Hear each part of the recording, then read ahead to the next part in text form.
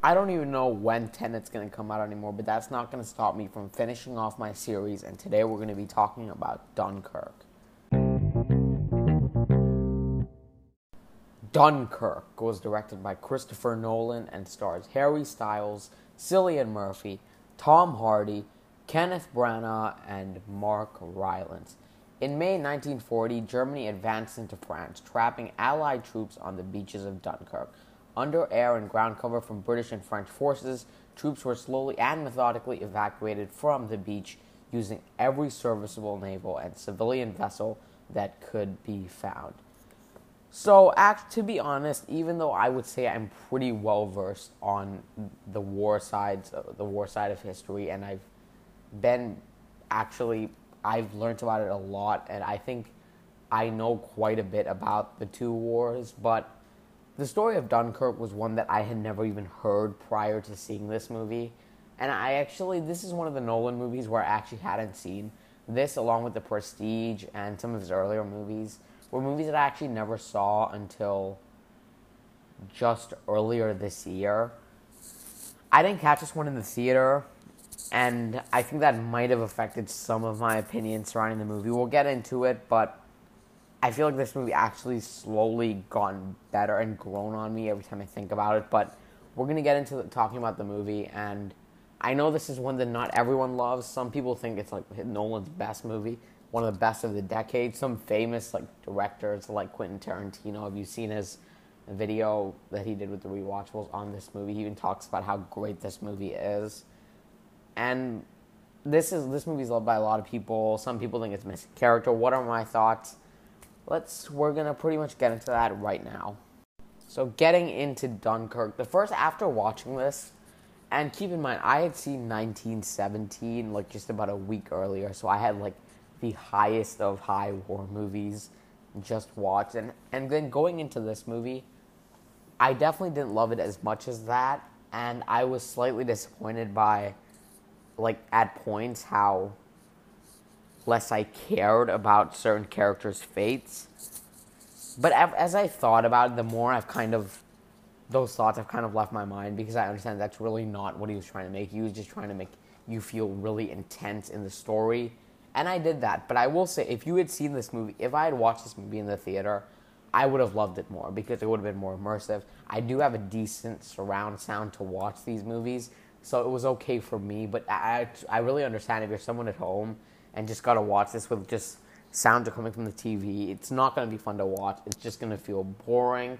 And if you're not immersed and pretty much in the event, you won't feel it unless you have a good sound system, and that's really going to put you in the seats of the characters there, and that's what's going to make you care. And if you don't have something like that, then I truly get why you really didn't enjoy this movie. But if you watch it in the theater, I find it hard for you not to at least say that you were impressed by how authentic and intense the movie felt. Because similar to 1917, this is kind of, I feel like, the new route that war movies are taking, where there's not exploding bodies, just guts for flying everywhere the whole movie. It's not, there is explosions in here just like 1917, but it's not like there's tons of carnage everywhere, there's tons of blood. There's none of that.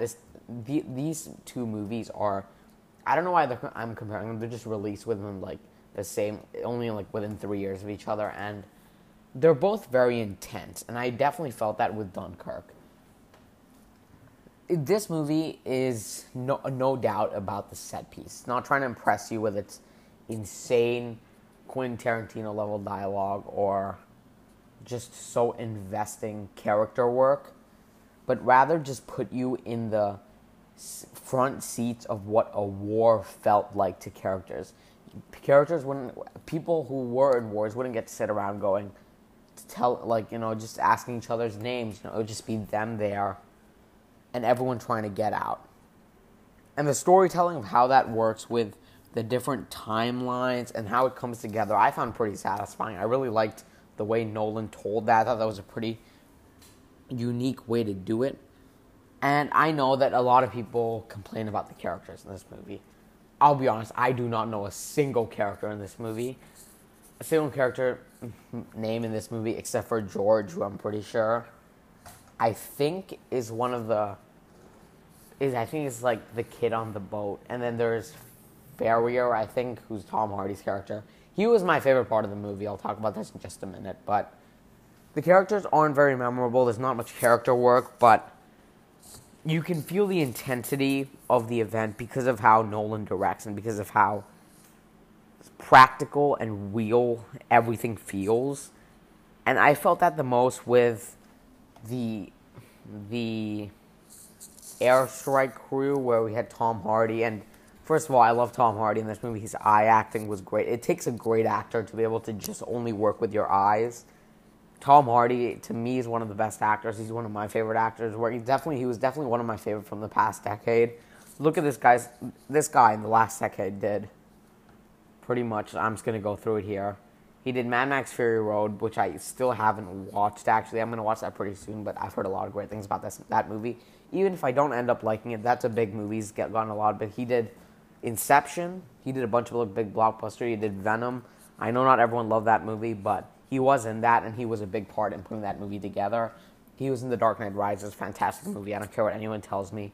And then he did this, and he played some small roles in movies like Dunkirk and a few others, like The Revenant. And then, of course, he's also done great acting roles like Warrior, which he definitely deserved an Academy Award nomination for. He's had a great decade, clearly. And this movie's not the pinnacle of that, but I really liked how his story culminated, and I found that his character, because we just feel what his character's feeling and how his character's storyline ended, I found really satisfying. So that's one of the things I actually really liked about some of the character work in this movie. And I know this movie's not the most rewatchable movie. I didn't even get in a rewatch. I didn't really feel watching it again yet. I might watch it closer to Tenet, but I didn't get a rewatch, so if my opinion changes, you'll hear it when my ranking for his movies come out, because I've been watching his old movies. I know I never got to review those, but mostly because I couldn't watch them in time. But you'll get my opinions on his first few movies following Memento and Insomnia once my ranking comes out, which I don't know when it's going to come out because Tenet just keeps moving, doesn't it? And then moving on, just the practical work, just the technical aspects of the movie, I think might be some of the best work in a war movie ever made. Not necessarily character-wise, because I think other movies have done it better, especially war movies, but talking about the visual effects, which there is some visual work in here, especially with the airstrike crew. I don't know what you call it. There is some visual work that went into it. I've looked a lot of behind-the-scenes stuff on this movie, but just my main thing is the audio mixing and sound editing is some of the best. I think it might be the best of the decade.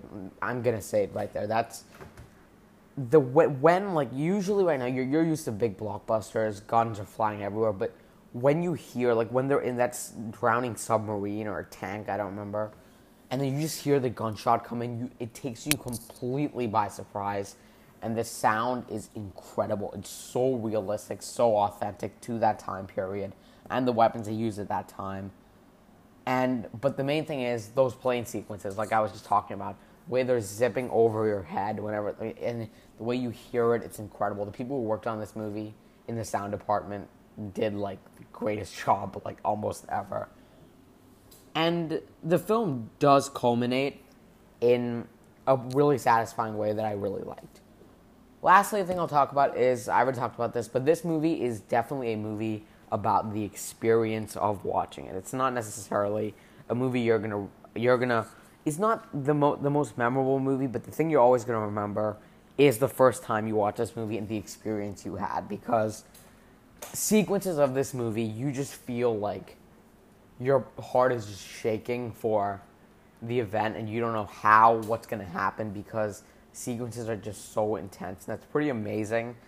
They were actually able to do that. That's one of my favorite parts of the movie, and I'm going to remember my feeling during scenes in this movie more than the actual content and story and character work of the movie. And I think that's what he was going for, and I think he succeeded with it. So there's not much I can really complain about, other than I would have liked a little more character work to actually care about some of the characters a little more, and I found that because of the different timelines, although I think I really liked the way it was told, sometimes I was confused by which character was which. And this happened to me so much. Some of the characters look exactly the same from far away, and I was confused at points. And I think that might have been because we barely knew anything about these characters. So that might have helped clear things up a little, but I still really love Dunkirk. And I want to watch it again because I didn't get to watch it for this review. And with that said, let's get into my final thoughts.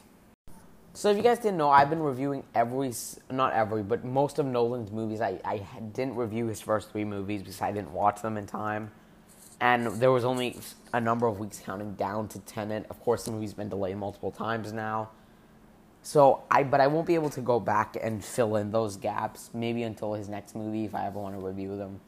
If I ever want to review those movies.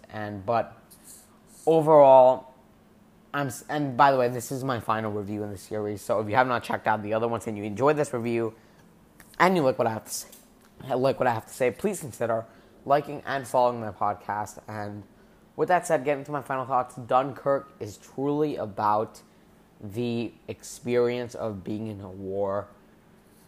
Superb technical qualities, but like everyone says, maybe a little more character work could have helped with fleshing out, with even cranking up the intensity a little bit more and clearing up some confusion which characters which I know probably no one else felt besides me. I'm going to give Dunkirk an A. I really debated whether to go lower on that, but that's what I'm going to stick with. And that comes to the end of my review. Thank you guys so much for listening, as always. If you enjoyed, once again, go watch some of my other reviews. I did the Dark Knight Trilogy, Inception, Prestige. Interstellar is the other one. And I know this review is coming late, but I wanted to get, because I thought I was waiting for like a final date for Tenet, but at this point I don't know when it's actually going to come out. But that comes to the end of this review. Thank you guys so much for listening, and with that said, we're going to sign off here, and goodbye.